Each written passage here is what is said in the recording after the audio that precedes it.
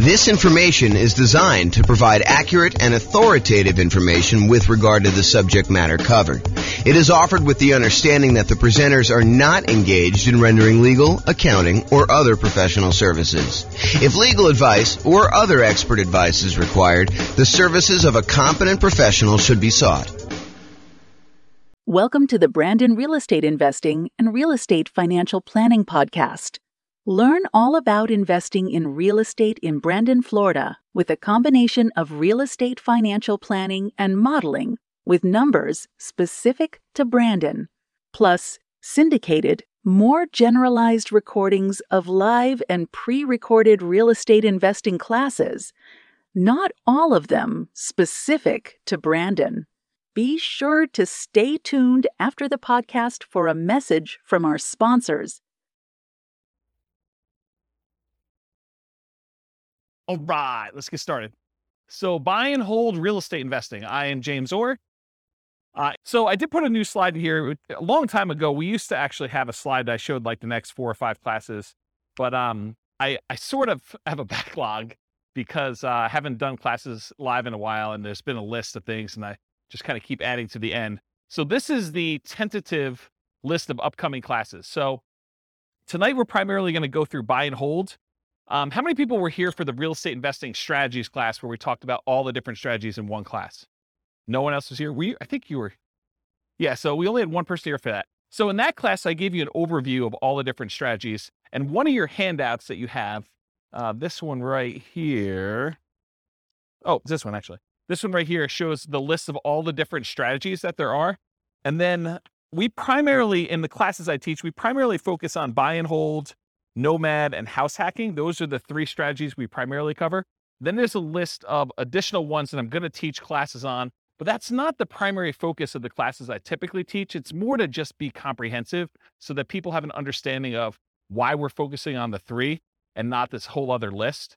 And then there's a couple that I'm not going to cover at all. So tonight we're going to go and do a deep dive into the buy and hold strategy, but you'll notice there's a whole bunch of classes on a bunch of the other strategies listed on here.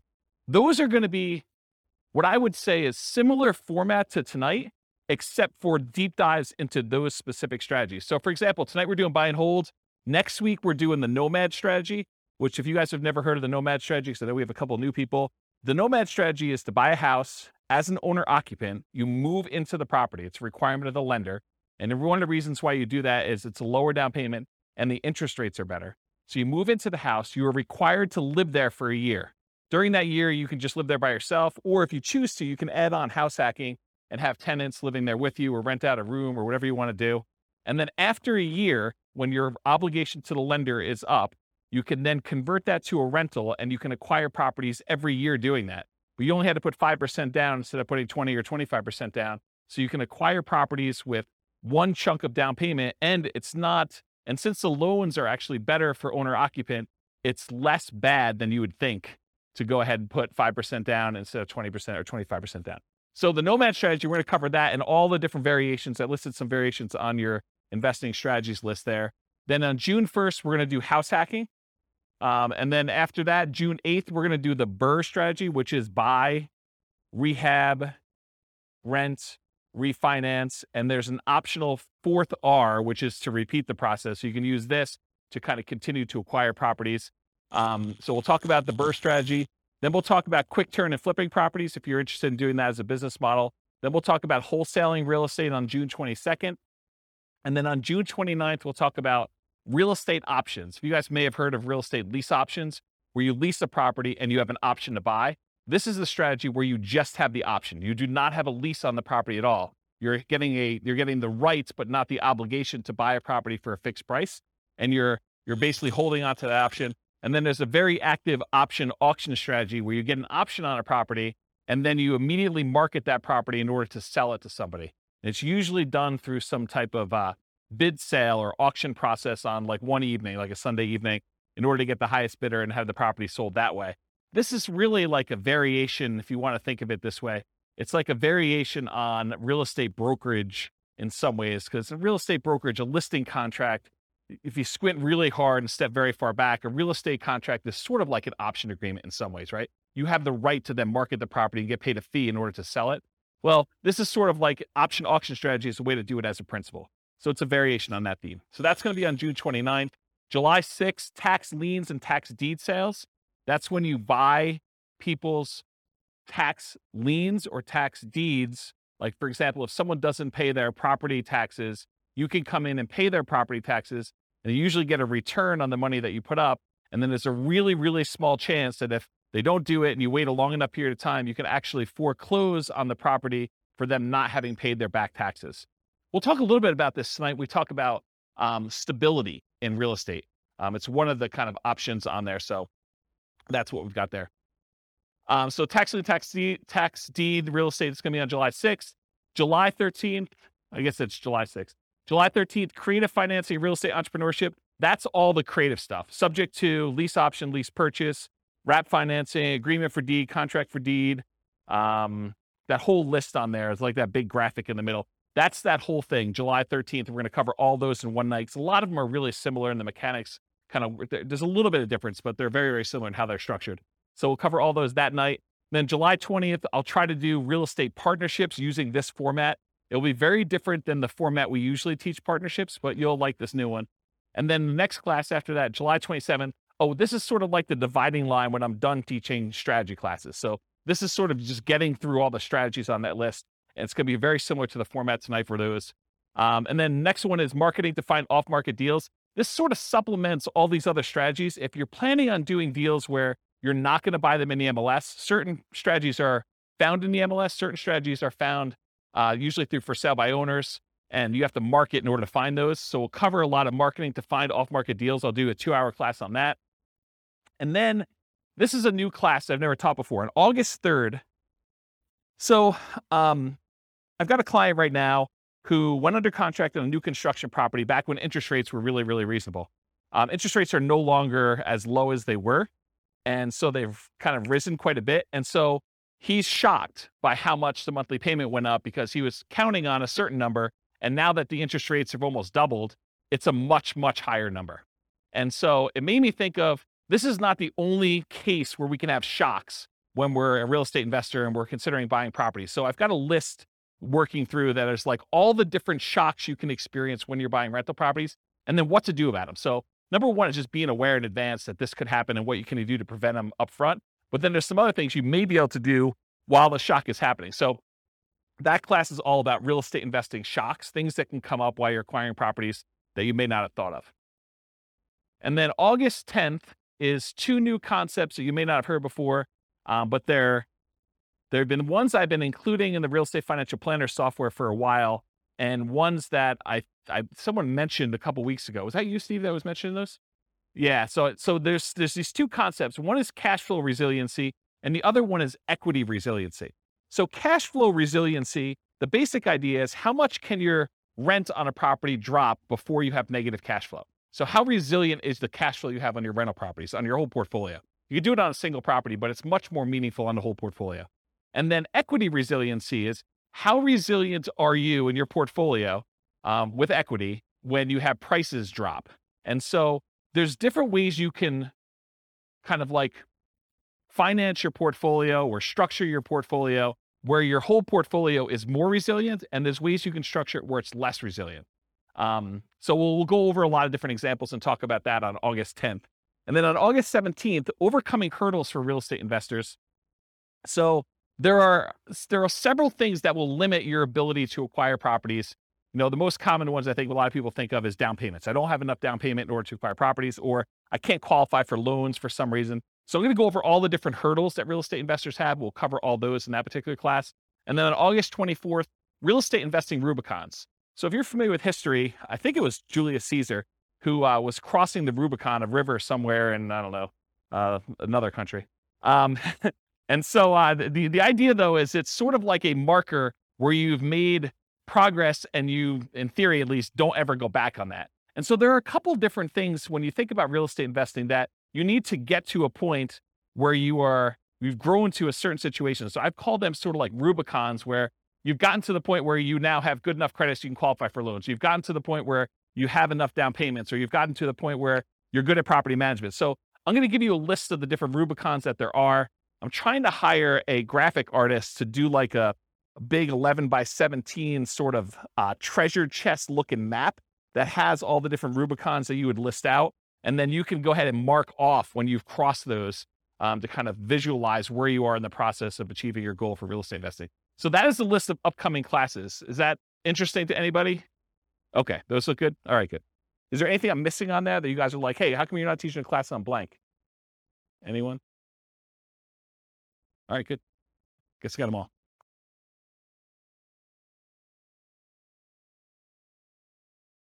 Oh yeah, I've been teaching classes for like 18, 19 years. So yeah. You missed some classes. We did a market stats class last week. So you missed a whole class on market stats. I didn't record it. You missed a class on all the different real estate investing strategies. It was like a big overview class. Then before that, I did a class on, I think I did the deal analysis spreadsheet class where I walked you through what all the fields were and how those fields worked out. Did I do any other live ones? That was it, right? I think those are the live ones that I've done since I came back. And then I think earlier this year, I did one on real estate, financial independence, retire early budget spreadsheet, where you can actually calculate out your minimum target monthly income for retirement and your ideal target monthly income for retirement. So I have classes on that. And then I released a brand new spreadsheet for deal analysis, which you'll see part of it on there too. So, but yeah, there's a whole bunch of classes. I think we have close to 200 class recordings posted on the website. So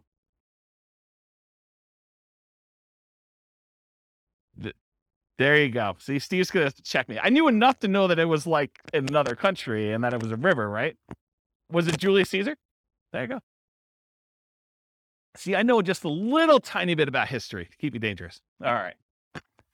All right, so buy and hold real estate investing. As I said, I'm James Orr. So real estate investing strategies. So you have the sheet with you, the handout. It says on the top, real estate investing strategies. That's basically this list. So the primary strategies that we kind of focus on are buy and hold, including short-term rentals, vacation rentals, the nomad strategy with all the different variations, nomad by proxy, nomad with house hacking, nomad to short-term rental, vacation rental, lease option nomad, and then the ultimate real estate agent retirement plan, which is, it's supposed to say agent in there. I need to update that slide. And then house hacking. So these are the ones we primarily teach classes on. This is where the overwhelming majority of the classes will ultimately be. There's going to be some kind of like one-offs, but that's where we are. Then there's a whole set of special section here, the secondary strategies, all the creative financing stuff, quick turning and flipping properties, BRRRR and BRRRR, wholetailing, options and auction strategy, tax liens, tax deeds, partnerships and syndications, and then we'll cover deal maker, syndicator, money partner, and loan partner. When I did the other class list, did I have wholesaling on there? I did, right? Okay, awesome. I just must have skipped it or something. But yeah, we're covering that. And then the strategies I'm not really going to talk about are real estate investment trusts, because you basically buy those as like through a real estate broker, not a real estate broker, a stockbroker. And it's more of a security than it is really a real estate investing strategy. I sort of put it on there to be a completionist and kind of be all inclusive, but really that's not something I'm going to cover. And then I'm not going to go into separate detail about probate, short sales, foreclosures, and pre-foreclosures, because you'll get those when we cover the other strategies, and they're not really their own strategy per se. So we'll cover those, but we're not going to have separate classes on them. Any questions on this? Is it hot in here already? It is? Let's open the door if you don't mind. Just grab it and like do the thing, the foot thing, please. Thank you. All right, cool. So exceptions. So one of the things I'm going to go over tonight is this worksheet right here. And this worksheet is what I call the real estate investing strategy profile. If you think about it, when you're kind of determining, hey, I want to do this particular strategy or this particular strategy, we want to think about all the different characteristics of that particular strategy. And so what I tried to do is I thought about all the different dimensions you could measure or think about or consider a different strategy with. And I listed them all out with the most common kind of characteristics that you can have. And so you're going to go through this tonight with your pen, and we're going to do this for the buy and hold real estate investing. And then you're going to be able to do that. Now, when we go through this, I'm going to tell you how I think about buy and hold real estate investing, but you're going to say to me, James, what about this? What about when you do buy and hold, but you do it this way? Yes, there are probably more obscure examples where you can kind of structure these, and there's kind of like slight different variations and stuff like that. But I'm trying to focus in on the majority of the use cases. And you could have exceptions to this thing. You could come up to me later and say, James, what about if you do it this way? Yeah, you could definitely put it on there. But I'm going to try to be most mainstream and kind of the most correct that I think of. And if you want to debate this with me, this is absolutely brand new. I'm creating a database of all the different strategies with all these different characteristics, so that if you want to go search for, show me the ones you can do with no down payment, or show me the ones you could do with no money, or show me the ones you could do that have the lowest risk or the lowest activity, they're the most passive or they're the most scalable. I can give you a list of the ones grouped by those categories, and you can look at it and inspect it in a database format. So that's 95% built, and it's what I use to make this thing, the profile for you. And it's also what I use tonight to do the presentation. But you'll notice we've got all these other classes on all these different strategies. That's what I'm using to create all the different strategies, okay? So kind of just follow along, take notes if you want to. And I tried to write it out for you so that you can just check them off as you go. Okay. And I have a little beware warning here. Just because you don't think there's a chance that X can happen doesn't mean that it won't happen. This is designed to be a starting point discussion to help you make better investing decisions on your own with additional knowledge. Please do your own research. So a lot of these strategies, I'm going to say, I think about it this way. There's this risk or this way to do it. Is it possible that you're like, no, James is wrong, and there's never a risk of property values going down or rents going down, right? You understand how some people could believe that to be true. It's not true, okay? And just because it's a small probability doesn't mean it won't happen. All right, so buy and hold variations. So when I talk about buy and hold, what I'm really focusing on is traditional buy and hold, where you put a down payment on a property, usually 15% with PMI, 20% is the most common one, or 25% down. You can put more down. You can go all the way up to paying full cash for the property. I'm usually focusing on single family homes, duplexes, triplexes, fourplexes, and then it also includes all the apartment stuff, all the commercial buildings, 5 units and up. So that's all just traditional buy and hold in my mind. In addition to that, I group in short-term rentals, vacation rentals, because you're buying the property and you're holding it. It's just you happen to be, instead of renting it to a long-term tenant, you happen to be renting it by the night or by the week or by the weekend. And so I include that as a short-term rental or vacation rental in this model. Now, is it a stretch to think about buy and hold as, I'm going to buy a building and I'm going to do assisted living, or I'm going to buy a building and I'm going to offer a specific service? It sort of gets on the edge of, okay, you're doing a business, you're doing an assisted living business, but you also just happen to be buying real estate. So you could say, okay, I'm doing, storage units. Storage units, I guess, is buy and hold, but it's not really what I traditionally think of. So could you kind of classify it as buy and hold? Yes.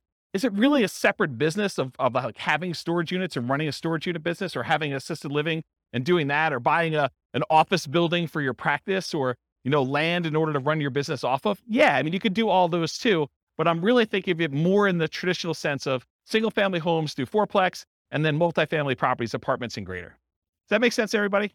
Okay, cool. And this is intended to be, interactive. So feel free to interrupt. Please do use the microphone so your question gets on the mic, though. Just raise your hand. I'll bring you the mic, or someone else will bring you the mic.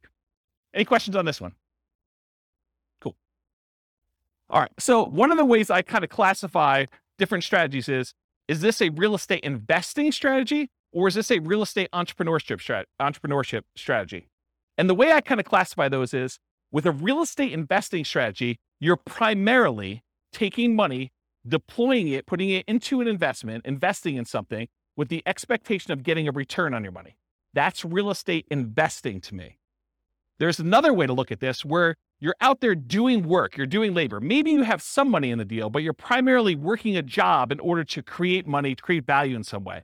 That's more like house flipping, where, yeah, you have a little bit of money invested in the deal, but you're really not looking to get a return on that money. You're really looking, I'm going to go put labor in and do that. So is buy and hold real estate investing more real estate investing, where you're putting in money and you're expecting to get a return? Or is it more like entrepreneurship, where you're actually going out there and doing work and trying to make money from the work?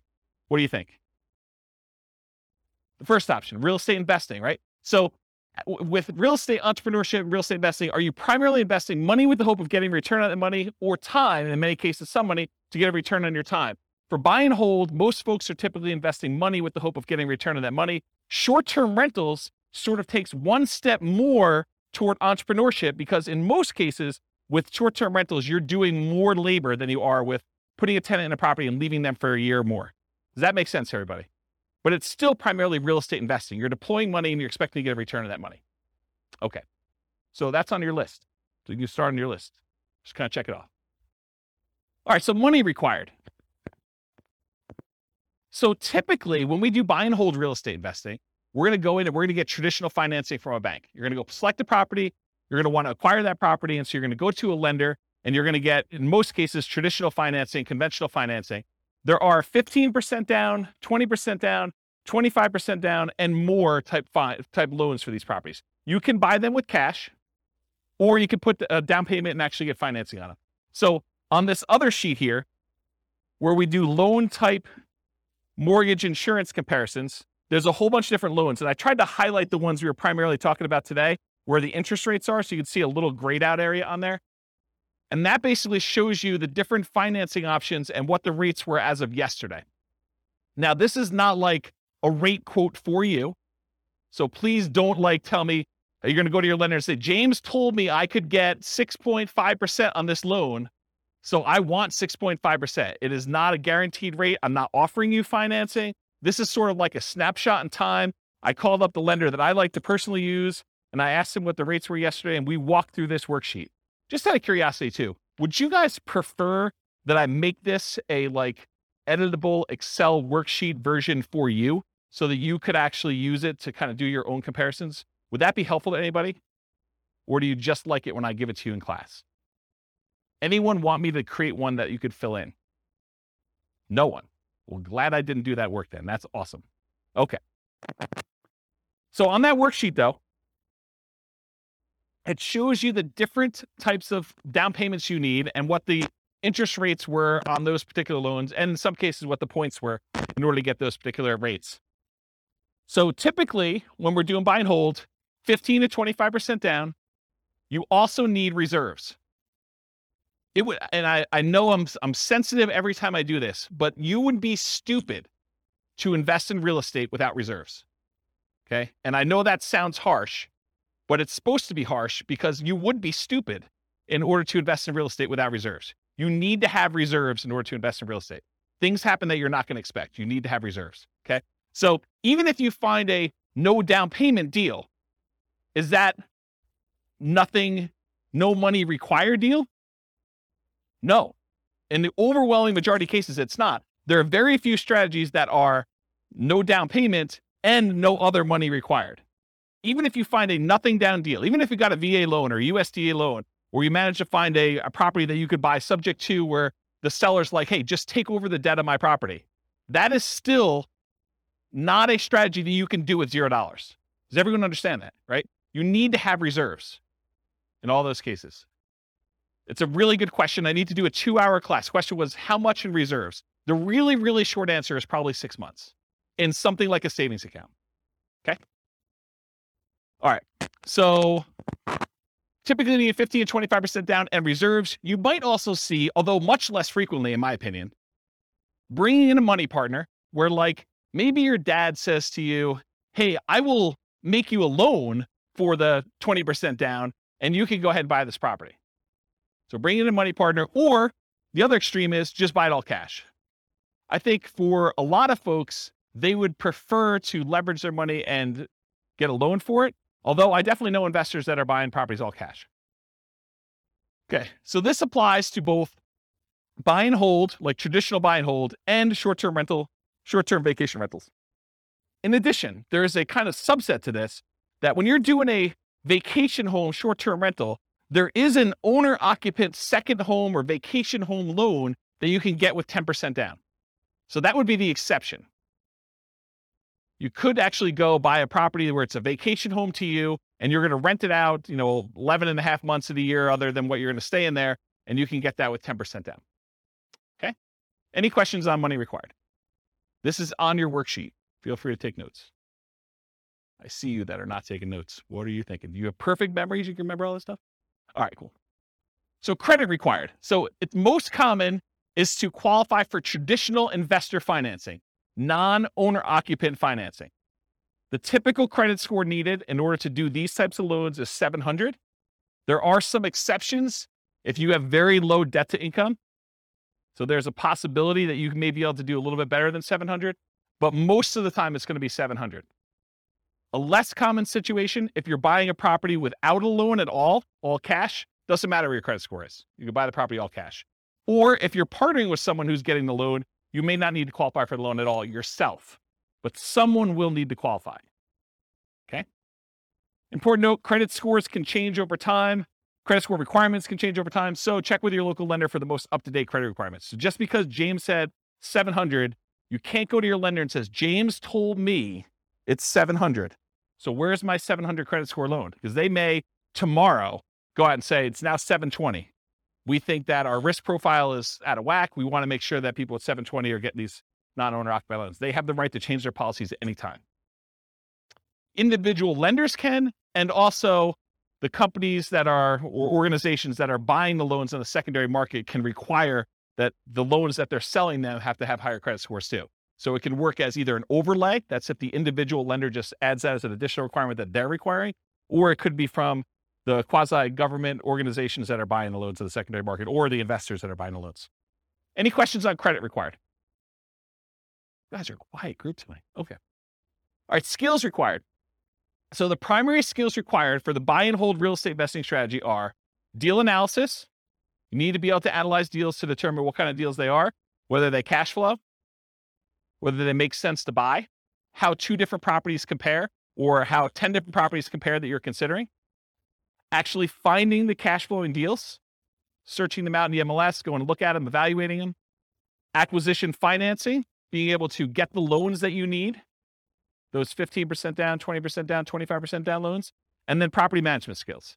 And by property management skills, I mean one of 2 different things. Either you need to be really good at managing properties yourself, or you need to be able to hire a property manager and manage your property manager when they do it. So one of those 2. And then in addition, if you're doing short-term rentals, the skills for doing short-term rentals are slightly different than the skills for doing long-term property management. I don't do short-term rentals, but I know it's different. Any questions on skills required? Cool. Stability. Stability is an interesting one that I think most people have not heard of. I actually learned about this. There's a guy whose name escapes me right now, but he does the Farnham Street blogs. Anyone know the Farnham Street blogs guy's name? I don't remember. But he basically came out with a blog post. This is probably a couple months ago now. And it wasn't specific to real estate investing, but I immediately said, this applies to real estate investing. So we have this concept of stability. Something is passively stable is if you don't do anything, nothing will happen to it. It'll just sort of naturally work itself out. But something is actively stable if you need to be actively doing something in order to keep that thing from killing you or making you lose money or hurting you in some way. And so he separates things into passive stability and active stability.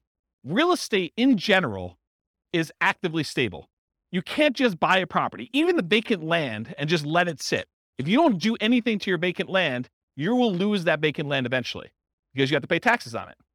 So you have to, by the even most extreme example of, I buy vacant land, I don't do anything, you will lose that property if you don't pay taxes on it. Okay. Now, as you move down the spectrum, if you are doing fix and flips, it is very active. If you don't actually do something with your fix and flip, you'll lose the property. In most cases, if you're doing a hard money loan, to the lender. Lender's going to come in after 6 months or a year, and they're going to take the property. So it's very active in that way. But even buy and hold, I would say, is an active stability.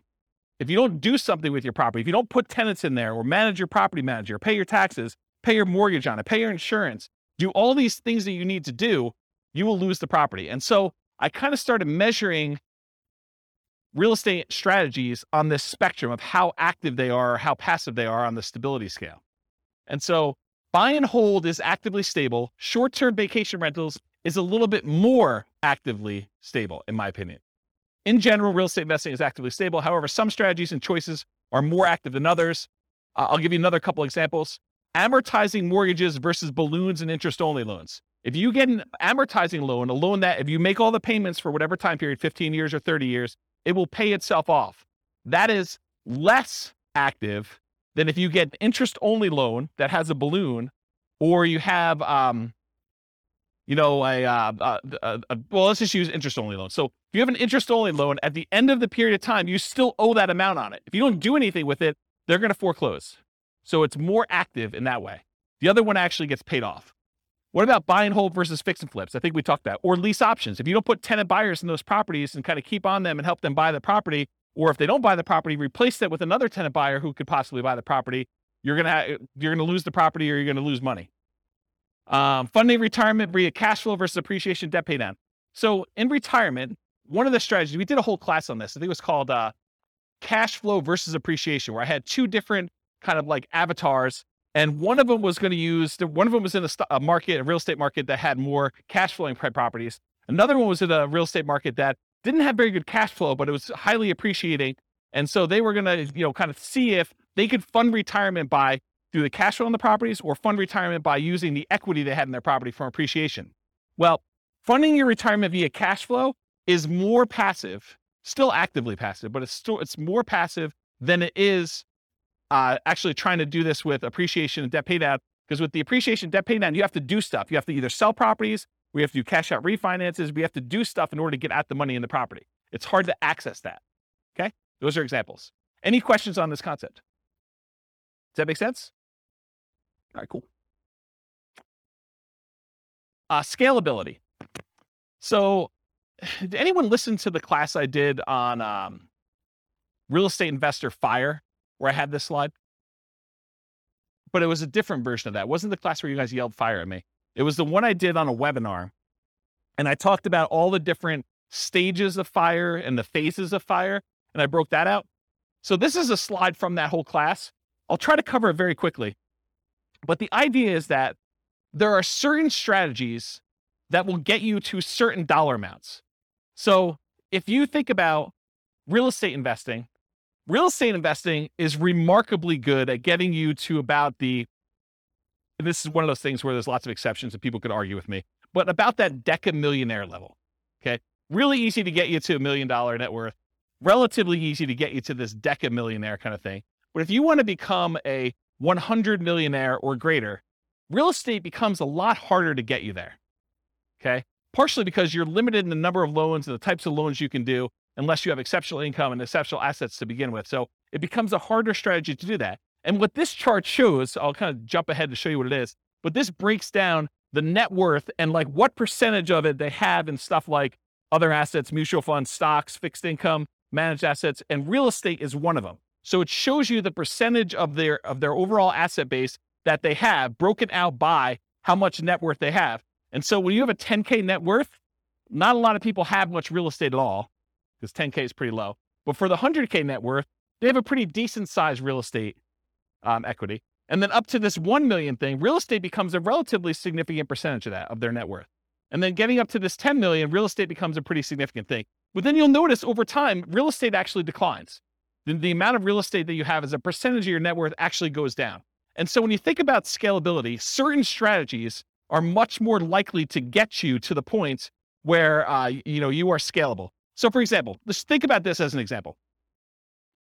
Is it easier to get to a $1 billion net worth running a flipping business where you're trying to buy properties, flip them, and make money? Are you going to become a billionaire doing that? What do you think? Probably not. Do you think let's even use 10 million. Are you going to get to a $10 million net worth flipping properties and making $25,000, $30,000 a flip? It's going to be hard to get there.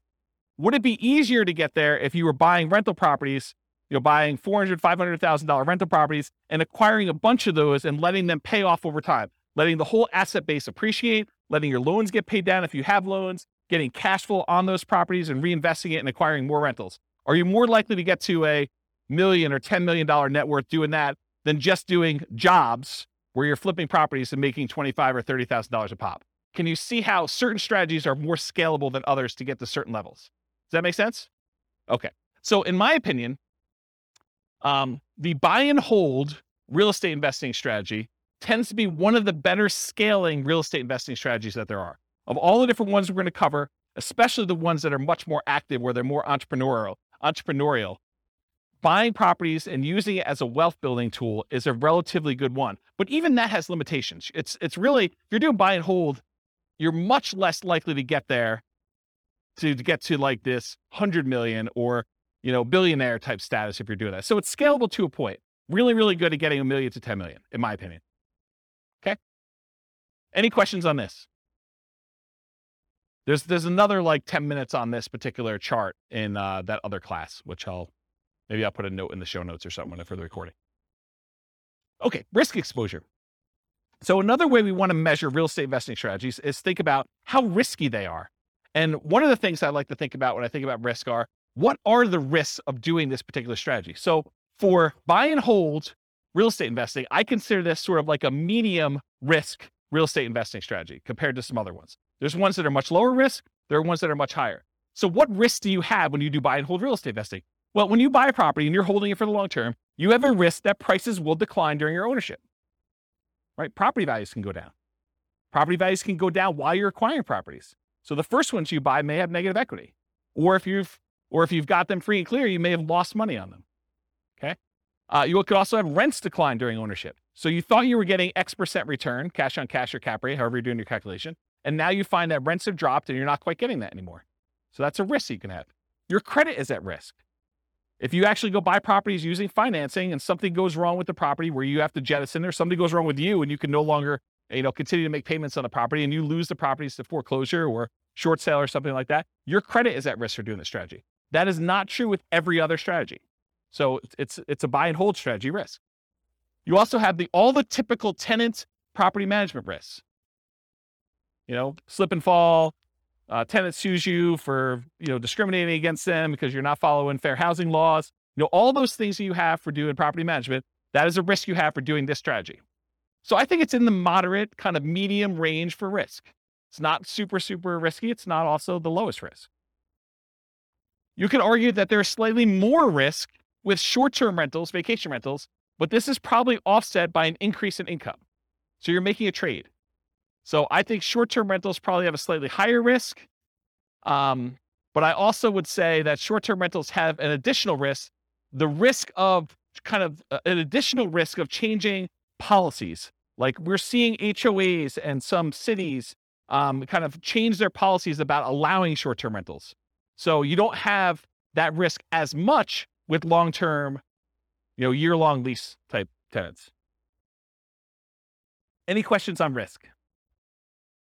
Are you seeing the format we're using for these other ones and how this will be helpful to understand if you're considering other strategies, how they all measure up? You seeing that? Is that going to be helpful? Okay, profit speed. So how quickly do you make money and what size of money do you make at what interval? So you can make $1, but is that like a decent amount chunk? So we want to think about also how quickly it happens and then the magnitude or the size of your profit. So I'm calling this profit speed. And if you've seen this before, this is my return quadrants. This talks about the 4 different areas you see that you get returns on by owning rental property. And then I also have reserves in there because you tend to own a small return on the reserves you keep. Whether you keep them in a savings account, you're getting 1% a year. You keep them in the stock market, and you're earning 8% per year. So you do get a return on the reserves you have, but it also drags down the overall return on investment when you kind of like say, I have to have 6 months or 12 months of reserves for my property. You realize that, well, my appreciation needs to take into account the amount I set aside in reserves. I can't not do that calculation, in my opinion, correctly, unless you take into account reserves. So we're thinking about just the return you're getting. There's a return from appreciation, the property value tending to go up over a long period of time. There's a return from debt pay down, the amount you pay down on the loan. If you don't have a loan on it, you don't get this return. If you're paying cash for property, this is 0. So you get these 2 returns. These 2 returns are what I call cash later returns. So all the stuff on the left is the stuff that you get later, because you can't usually access appreciation or debt pay down until you either sell the property or you do a cash out refinance. So these ones on the left-hand side are the returns you get later, cash later. The ones on the right are cash now returns. So cash flow, the difference between the rent you're collecting on the property or other income you're collecting on the property minus all of your expenses, including vacancy, taxes, insurance, maintenance, your mortgage payments. Did I forget any? Basically, it's all those, okay? So cash flow is the net difference between what you're bringing in and all of the expenses you have in your property. That's cash flow. And then by owning a rental property, you also get tax benefits, which it's depreciation. I call it cash flow from depreciation, though, when we take the gross amount of depreciation you have and you multiply it by your effective tax rate to give you an estimate of how much actual cash you will receive back on your taxes, either in your monthly paycheck or your weekly paycheck from your job, if you decide to change your exemptions, or at the end of the year when you file your taxes where you get a big lump sum, you'll get some money back. I call that cash flow from depreciation. The ones on the right are cash now. You get the cash flow at whatever interval you're collecting rents minus your expenses. So usually monthly, unless you're doing some type of short-term rental, then it's weekly, wherever they do the payouts for your kind of platform that you're using for that. And then the tax benefits, you can collect those with your paychecks every week, every 2 weeks, every month, or at the end of the year when you do your tax return. But it's not like you have to wait a long time like appreciation debt pay down. So these are more cash now. These are cash later. When you have regular buy and hold rental properties, you tend not to get these short term, but these tend to be the bigger numbers. Your appreciation on a property tends to be larger than your cash flow, just in general. It's not always that way. And then your debt pay down tends to increase over time. As you pay down a 30-year mortgage, it just gets larger over time, but it tends to be a bigger number too. Then your cash flow, although as interest rates rise, this gets smaller. I want to point that out. So cash flow and tax benefits, these tend to be relatively smaller numbers, unless you're doing a free and clear, and then your cash flow number should be much larger.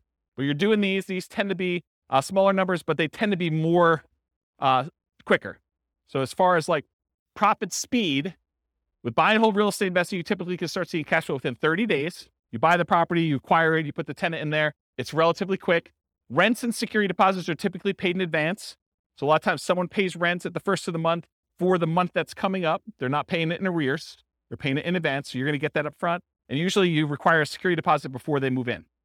So you'll see some money up front. Short-term rentals and using property manager can slightly delay the time to producing cash flow.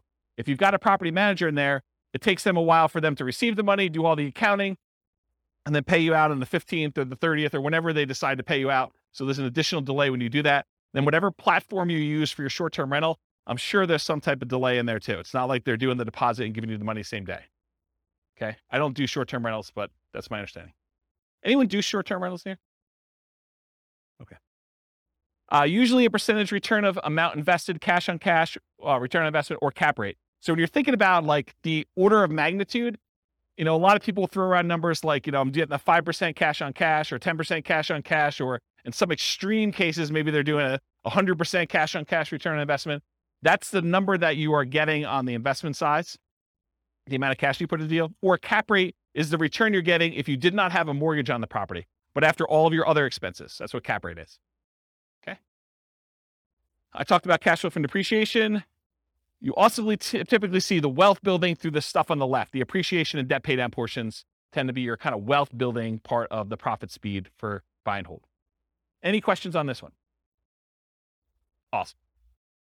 Finding deals. So how do you find buy and hold deals? I kind of break it up into two categories. One of the most common, most likely ways you're going to find deals, and then the kind of like more unusual, but still common enough that I think I should mention them sort of things. And that's these. How do you find deals? I used an example when I taught the real estate investing strategies class where I talked about all the strategies, this idea of looking for an alligator. It is possible for you to find an alligator if someone recently flushed one down the toilet and you happen to be in the sewer in New York City. You could possibly catch an alligator down there, right? You could find one. This is like the unusual, exceptional case. But if you're looking for an alligator, and the alligator is representative of the type of deal you're looking for, if you really want to find an alligator, you're probably more likely to find one if you go to Florida. And probably more specifically, if you're looking for alligators, you might want to look in the Everglades. Okay, so if you think about deals and where you're going to find them, think about this alligator story. So where are you most likely? What's the Everglades version of buy and hold? Multiple listing service. That's the overwhelming majority of properties. It has the largest number of properties available. You're typically going to find them in there. And this could be, if you're doing commercial properties, it could be something like LoopNet or something like that. Or it could be just your local MLS if you're buying single family homes, duplexes, triplexes, fourplexes, and that's what's normal in your marketplace. Okay, so MLS is one. And the next one is this group of for sale by owners. And I break for sale by owners down into two different groups. For sale by owner is a seller who's selling the property without the help of a real estate agent.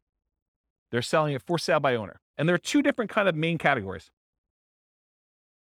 Category number one is somebody who is actively selling their property for sale by owner. They are trying to sell. They put up an ad. They've, put it on Zillow or what other marketplaces they have. They put a sign in the yard. They're actively trying to sell their property. That is an actively marketed for sale by owner. But then there's the other group. They're the hidden for sale by owners. It's a seller selling without the help of a real estate agent, but maybe they are not actively marketing their property. Maybe it's sort of like if you approach them and said, hey, would you like to sell your property? They'd be like, yes, I would, but I wasn't otherwise trying to sell it. I didn't have it marketed for sale. I didn't have a sign in the yard. Didn't have it up on Zillow. Maybe you had to send out marketing in order to find them. Maybe you were out networking and you did it, but it's some other way where they're hidden and you had to find them another way. And usually those other ways are either through marketing or networking. Those are the most common strategies for finding properties for buy and hold. Unusual methods, wholesalers. Not that a wholesaler can't find you a deal. It's just the number of wholesalers that there are out there and the number of wholesale deals that they're finding is just a really small portion, right? So you may be able to go find a wholesale deal. However, it's like, if you want the best selection, could you go down to the local, gas station and get something that you need? But if you want to have a selection of 30 different versions of that thing, you're probably not going to the gas station. So the gas station is sort of like a wholesaler. Maybe they have one, but the MLS is sort of like the supermarket, where now you have a whole shelf full that you can pick different types, and you get to choose whichever one is best, and you can make a selection. Okay? So unusual methods, wholesalers. Any questions on finding? Did you use microphone? Here. Are you talking about Redfin, Zillow? Do they come under MLS? So Redfin or Zillow could actually include both of these. So it could be that the real estate agents' properties are listed from the MLS on Redfin or Zillow, but also the for sale by owners can also list their properties as a for sale by owner on Redfin or Zillow. So it could be both. So that's sort of like an aggregator for where you're doing it. But ultimately, the source is either the MLS, all the agent stuff, or for sale by owner, actively marketed in that case. Right? Okay, cool. Any other questions? Yeah, John. I've got a two-part question. On the for sale by owner, Yep. Is that typically, do they want more money or less money than if they were going through a realtor? And also, the second part of my question would be risk. Yep. If I use a realtor, you guys cover all the hidden stuff. If I'm dealing directly with a homeowner, seems a little more risky. Yeah. So really, really good questions. Just put it down for a second. So awesome questions. So the first thing about price, it's all over the place. I would say that the for sale by owners I've seen, some of them are priced high because they want to get all the money, right? They're going to price it with whatever a realtor would have gotten, maybe even a little bit more, because they think that their property is better than all the other ones that sold. And they haven't had a real estate agent tell them it's not reality to get, $600,000 for this $500,000 property. You're like, well, I think I can get 600, so I'm going to list it for 600. So you could get some of that. Or you could get them not knowing the value. A lot of times we see that with an out of the area owner who knows that their parents bought the property for $250,000 and they can't imagine in their mind that it's worth $500,000 now. And they live in another state and they're just like, if we can get 300, that's awesome. And it needs a lot of work. And so it goes both ways. And the real estate agent ones, there are real estate agents that help sellers who are otherwise motivated. They want a quick sale and they realize it needs a lot of work and they're not trying to be super aggressive about getting every last penny out of the deal. So you could find those. But I think the overwhelming majority of the deals listed in the MLS are retail deals. I mean, they're priced for retail sale. The real estate agent is representing the seller and they're trying to help them as a fiduciary, get the best offer for them, which in many cases is the highest priced offer that will net them the most. And so I think that is true. But there is that 5%, 10% of those that are also good values. And sometimes a full price deal, especially for buy and hold, is still a great deal. Like you can go buy a property, pay full retail price for it, and it gets you the cash flow economics, the cash flow returns that you want on it. Because they're thinking price and you're thinking income, right? And not every property is considered that way. And you're right, I think about the risk too. I think real estate agent can mitigate your risk in a couple ways. Number one, through knowledge about like how to do stuff correctly and all that other stuff. But then there's also an additional insurance layer in there too, because most real estate agents in most states that I'm aware of, at least in Colorado, I know this is true, they're required to have errors and omissions insurance to kind of protect you in case they do something stupid and screw up, right?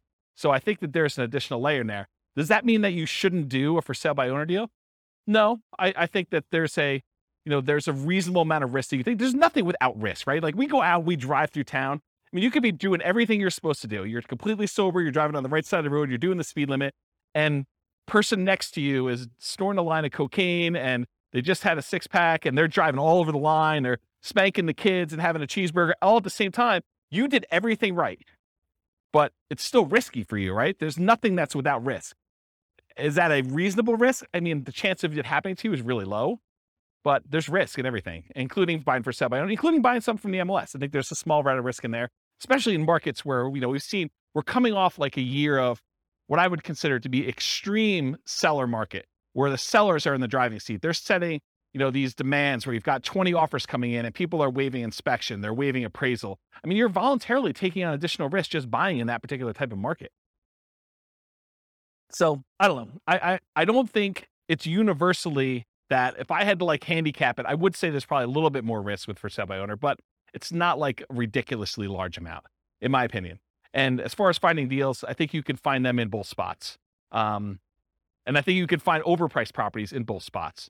I think you have sellers who are, they're in the driver's seat and they're demanding that their real estate agent listed for way above what it's even worth and what the real estate agent is recommending. You see that on inside the MLS with properties that are just languishing and sitting there, right? And then you also see stuff in the for sale by owner market where people are really, really high or really, really low. There's jokes when I teach the off-market deal finding class where sellers are saying, my property is worth $50,000 or $100,000 more than it's really worth, because that's their dream price, and they're not basing it on reality. So I hope I answered your question, but yeah. Dwayne. I'm wondering if the one that I emailed you about the for sale by owner, Yeah. I think it's priced too high based on comps in the area, and I'm wondering if it's because they know that houses are going for more than asking price. Yeah. But if they had someone listing it for them, because agents don't generally increase it that much because they know they're going to get the higher price, right? Is there something to that? There's one strategy as a real estate agent when you're listing a property for sale. One of the ways to do this, and there's lots of different opinions on this, but one of the strategies a lot of real estate agents would recommend is, hey, listen, let's not list it for this much higher price. Let's list it based on what we think it would actually appraise for. Because if you go ahead and list it for $20,000 or $50,000 or whatever it is above what it would appraise for, and then they go and they try to buy it and they still have their appraisal contingency in there and it doesn't appraise, it's a renegotiation. So a lot of the buyers then are come back and say, look, you had it listed for $600, only appraised for $580. I think we need to negotiate this. What you're trying to get a buyer to do is you're trying to get enough buyers, at least this is one of the strategies, but as a real estate agent, you're trying to get enough of the buyers to come in at $580, which would be supported by the actual other comps for appraisals, get it to appraise for $580, but get enough buyers saying this is a deal. It's listed for what it would appraise for, which might seem a little bit low in the crazy market. Get multiple people offering and maybe get them to say, listen, as long as it appraises for $580, I will then make up the difference to $600. And you want to get that offer because I think that's a stronger offer for the seller because they can get them to then make up that difference. So you're not renegotiating. So there's some strategy to that. Who knows where the market will be in 6 months, and that may not come up again, but that's historically how we've looked at that. Does that help you? Okay. Where's my clicker? Anyone know where my clicker went? Oh, here it is. Yeah, I was getting some water when John was asking this question. All right, cool. No questions on finding deals. We're good? Cool. So how do you analyze a buy and hold deal? Well, it's this spreadsheet, the world's greatest real estate deal analysis spreadsheet. That is my modestly named spreadsheet that I made. But it basically, you enter in all the details about the deal, your ARV, your purchase price, seller concessions, down payment percentage, closing costs, rent ready costs, interest rate, loan term, if you have PMI, all the stuff about that, monthly rent and other income, vacancy rate, property taxes, property insurance, HOA dues, utilities, other expenses, maintenance, all the stuff that you normally do. And then it actually calculates all the stuff you need to know about this. And you can override any of the numbers as well. And it will tell you you're primarily looking for most buy and hold investors. You're primarily looking at your cash on cash return on investment if you're getting a loan or your cap rate if you're not getting a loan. Okay. So you can go download a copy of that spreadsheet. I'll put the link in the show notes for those who listen to the recording, and it's on the screen for you guys here in the room. Any questions? Everyone have the spreadsheet? Anyone not have the spreadsheet yet? Okay, you guys should have it. Okay, good. All right, market conditions. I assume there's no questions on this, right? There's going to be whole classes on analyzing deals, which I've already done out through August or whatever it is, but I probably need to add those. Anyone want a deal analysis class, like actually walking through examples? Okay, at least one person. Oh, two. All right, cool. So no questions on that before we move on? Cool. So market conditions. So if you're doing buy and hold, and it seems obvious, it'll seem a little less obvious, I think, with some other strategies. But what are the market conditions you typically want to see if you're buying properties and holding on to them forever? Well, ideally markets with good cash flow. There are some markets where it's really, really, really hard to get them to have positive cash flow. I mean, they're like $1 million properties that might be renting for $2,000 a month. It's really hard to make the economics work on this. Okay. So you want a market ideally that has good economics with cash flow, and markets where you have strong appreciation and strong rent appreciation, where the property values are going up and rents are going up. You don't want to be buying in a market where there's a mass exodus and it's causing a glut of houses on the market and people are chasing the price to the bottom just to get theirs sold before all the other ones get sold. And so the prices are dropping. And maybe there's so many houses for rent that the rent prices are doing the similar thing where they're trying to get lower and lower rent just to get them occupied, because better to get $600 a month than zero. Okay. So ideally you want a market that has a lot of demand, where prices are going up and rents are going up, because that's really where you get your long-term wealth building from with buy and hold. Then you also want cash flow. Market challenges, markets with significant negative cash flow with reasonable down payments. In most cases, I can make almost any property cash flow if you buy it cash, right? If you don't have any financing on it, all you got to do is overcome taxes and insurance and maintenance on the property. And so that's a pretty low bar for most properties. However, then you start saying, okay, yeah, I could buy anything with cash, but really what I want to do is I want to look at the top 5% or 10% of the market, and I want to select quality where I get a good return on my money. And so then you start selecting based on the best cash flow you can get, not just will it cash flow. And that's one of the problems. We'll probably talk about it when we do, some of these other like creative financing or times when you buy from a wholesaler. The problem with buying from wholesalers and for buying creatively where you're doing marketing and you're getting sellers to contact you is selection. It may not be a property that you would otherwise want to select. Where if you go into the MLS, you get your choice of everything. You may decide, hey, everything is not what I want, and I want to hold off and wait till something else better comes along. But at least you get a wide range of things to analyze and select and decide if that's something I'm going to buy or not. There's a lot of times with like putting out marketing and getting sellers calling you or deals coming into you, it's like you don't control which sellers call you.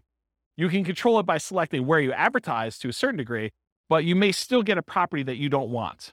And so you still have to say no and select the ones that you do want. Okay.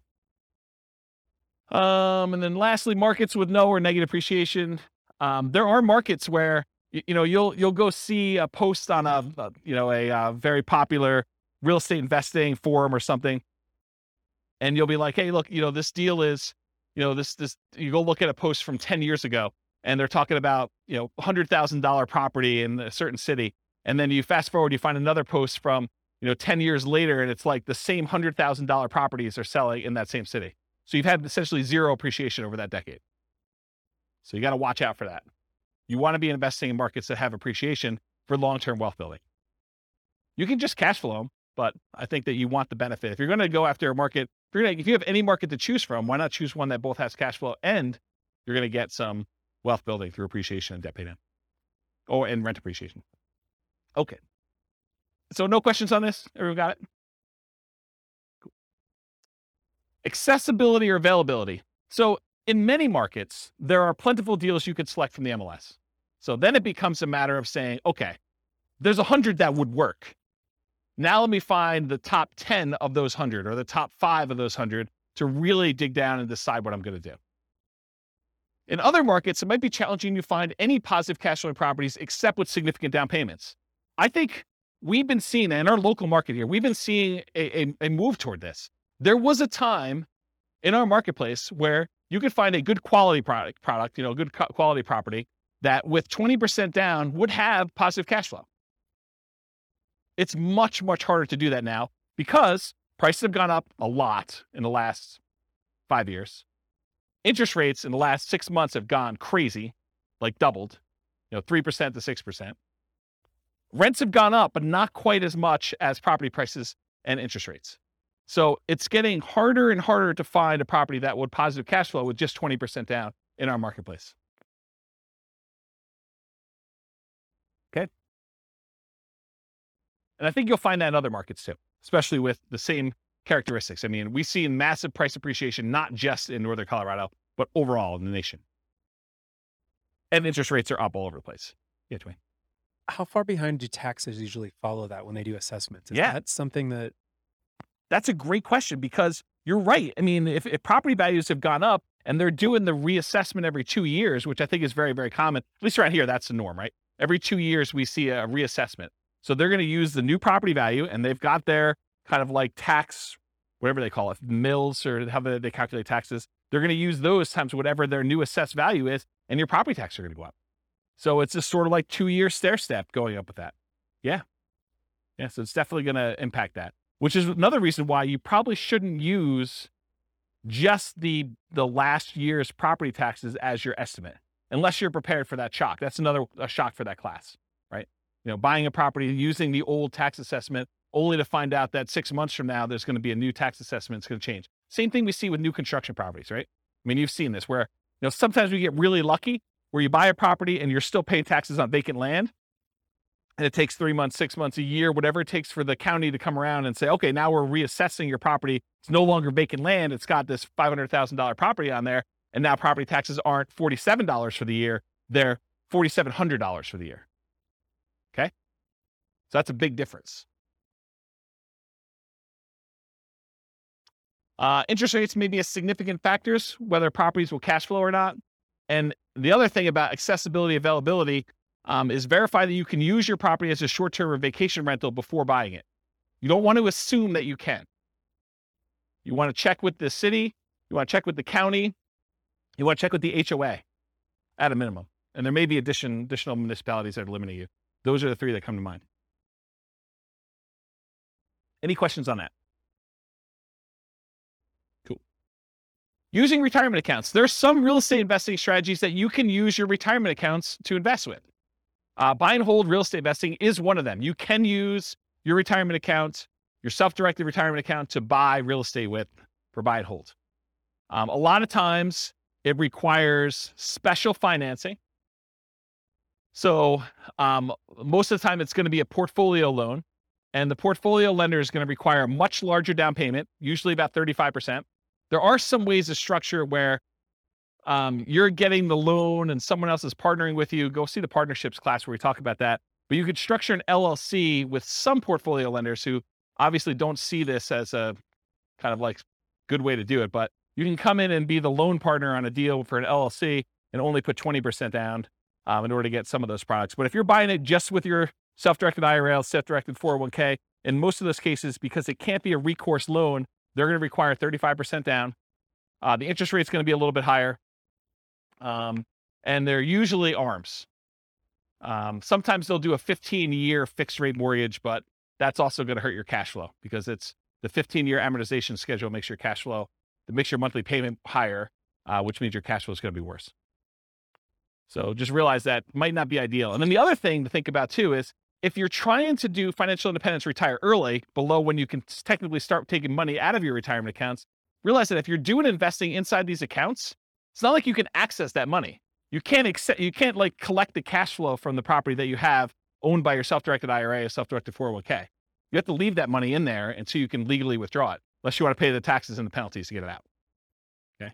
So realize that if you're looking to do this for retiring at 45 or whatever you're trying to do, that's potentially problematic. And you'll need to come up with a bridge solution of some sort to do that. And there is a class, I really need to add this to the schedule.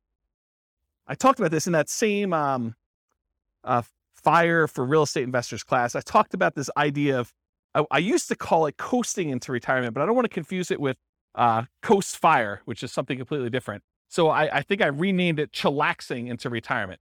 It's this concept of, you have enough money to bridge, you technically qualifying as financially independent, and you're sort of living off of your savings, not at a safe withdrawal rate, kind of living off your savings, but like depleting your savings to get to the point where you then qualify for FIRE, where your financial independence number may take you a year or 2 or 3 for either a property to pay off or cash flow to increase or something else to happen. And you're sort of like rapidly depleting another resource that you have to sort of bridge you to that point.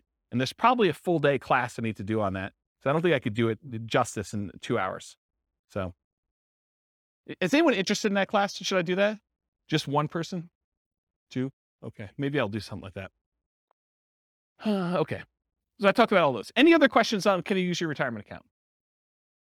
Is this helpful? Like the kind of format of going through it sort of like this? Yeah. Okay, good. I'm glad. All right, quantitative analysis. So when I originally did the real estate investing strategies class, I gave you like a warning up front that I could have easily decided, I did qualitative then. I kind of like looked at the characteristics and how they work and what their strategies were.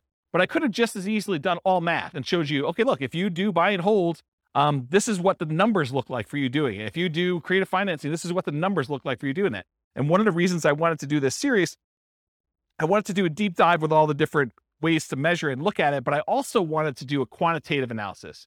And so what I'm going to do here for the series is I picked an avatar, a prototypical person, and I kind of have a story around them. And then I'm going to show you, okay, if this particular person, in this case, it's a group of people, a husband and wife, if this particular group of people, this kind of like partnership, this, what do you call it, couple, this couple decides to go ahead and utilize the buy and hold strategy, this is what the numbers look like for them. And I'm not going to go into crazy detail where I, drill into, this is what cash flow looks like, this is what their net worth looks like, I only use the metric of, their ability to achieve the minimum target monthly income for retirement. So when do they actually become financially independent? And so I use that as a metric, as one measuring stick. And as we do today with a couple variations and creative financing and subject to, lease options and wholesaling, I will show you how doing that strategy actually gets them to FI or not and how long it takes them. So that you can see relative sizes of how quick. If you're going to do fix and flips or whatever it is, how quickly does that get you to the point where you're going to be financially independent? Does that make sense? Okay.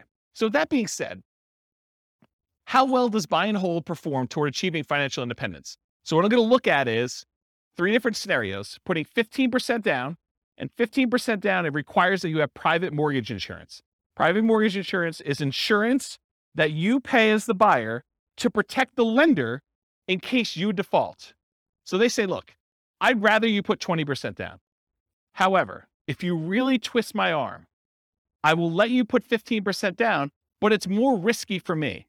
So what I'm going to require is if I let you put 15% down, you need to pay this third party that if you then default, then they will make me whole for the difference.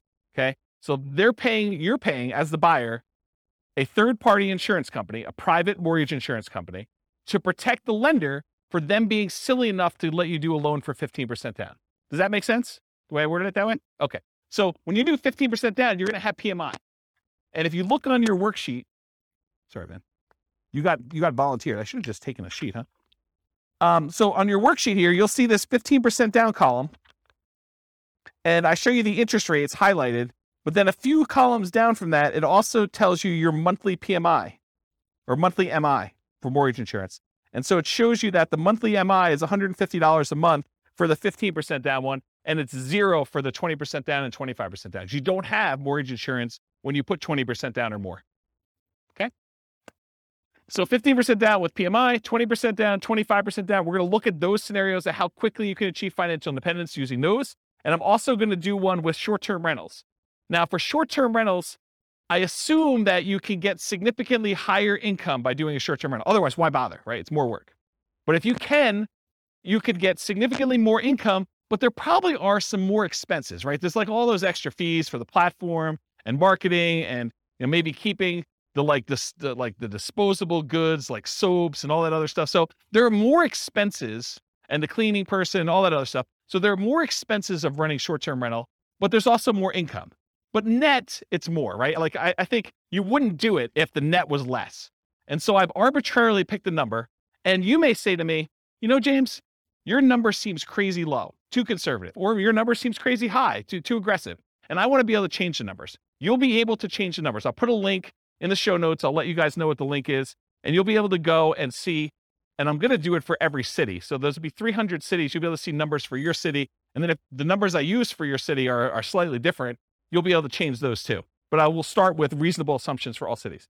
Then you'll be able to go in and say, look, it's not 25% more than what we're getting with regular rent, for doing short-term rentals, it's actually 50% more or 100% more net after all expenses. And so you can go change those assumptions and then see how it impacts whether or not they achieve financial independence. For tonight, I have the assumptions up here in a second. I did use 25% more. And I also increased maintenance on it as well. So you'll see how that plays out. I also mentioned here, in many cases, there's usually more work involved for short-term rentals. So part of the increased income you get is your labor. You should think about that in terms of dollars per hour. So the differential you're getting above and beyond the work you would need to do as a regular long-term tenant in the property, you need to think about that as, okay, I also need to figure out that I'm also putting in an extra X number of hours, 5 hours a month or whatever it is. And so I need to take that money out and calculate what that means to me. You may be willing to do that though, because you're saying, look, if I can get this extra cash flow, I don't mind doing the 5 hours. That's worthwhile for me. Okay. So it's up to you to decide that. So any questions on this before I start going into some numbers? I'm moving toward numbers. I'm going to show you my assumptions here. Any questions? Okay. All right. So financial independence. So earlier this year, I did a class. I think it was called, Financial Independence Retire Early Budget. And in that thing, I did a walkthrough where I walked you through how to do your own budget to determine what your minimum target monthly income in retirement is. That's like lean fire, for those of you that are kind of familiar with that concept, or your ideal target monthly income in retirement. That's sort of like your fat fire or full fire number, okay? So I walked you through, you kind of walked through all your different expenses, your mortgage, taxes, insurance, HOA, and your own personal property, vehicle payments, all that stuff that you have there. And then I calculate your amount that you need in order to be able to achieve financial independence based on your expenses for kind of two different groups. So I'll put a link to be able to download the spreadsheet, maybe watch the video on there. So you'll want to know your number, but I used for them, I think $5,000, which I'll show you the assumptions for in a second here. But in order to achieve financial independence, it really consists of three parts. So how do you know if someone has enough assets coming in to support them in retirement? There are really three inputs for this. Input number one is passive income coming from things like Social Security, pensions, or annuities. Those are the three most common, but it's all the passive income you've got coming in from that. The second one is any cash flow you have from your rental properties, net of all expenses. So this is not just rent minus mortgage payment. It's rent minus taxes, minus insurance, minus maintenance, minus vacancy, minus mortgage payment. All of the expenses on your property have to be subtracted out. And then that number is the cash flow you can use to determine whether or not you qualify as financially independent. And then the third one is any money invested, not the equity in your property, that's already being included somewhere, but any money you have invested in stocks or bonds or mutual funds or things of that nature, times whatever you believe to be a safe withdrawal rate. Safe withdrawal rate is the amount of money, in theory, that you can safely remove from your investments each year and, in theory, not run out of money. Okay? Usually it's around 4%. Some people more conservatively will use something like 3% or 3.25. The guy who came up with the rule before we saw this massive uptick in inflation had came out publicly and said it's actually over 5% now, which I always scratched my head and said, that seems really aggressive. But I mean, what do I know? But if you look back at historical data, there was the 4% safe withdrawal rate study by the three professors from Trinity University.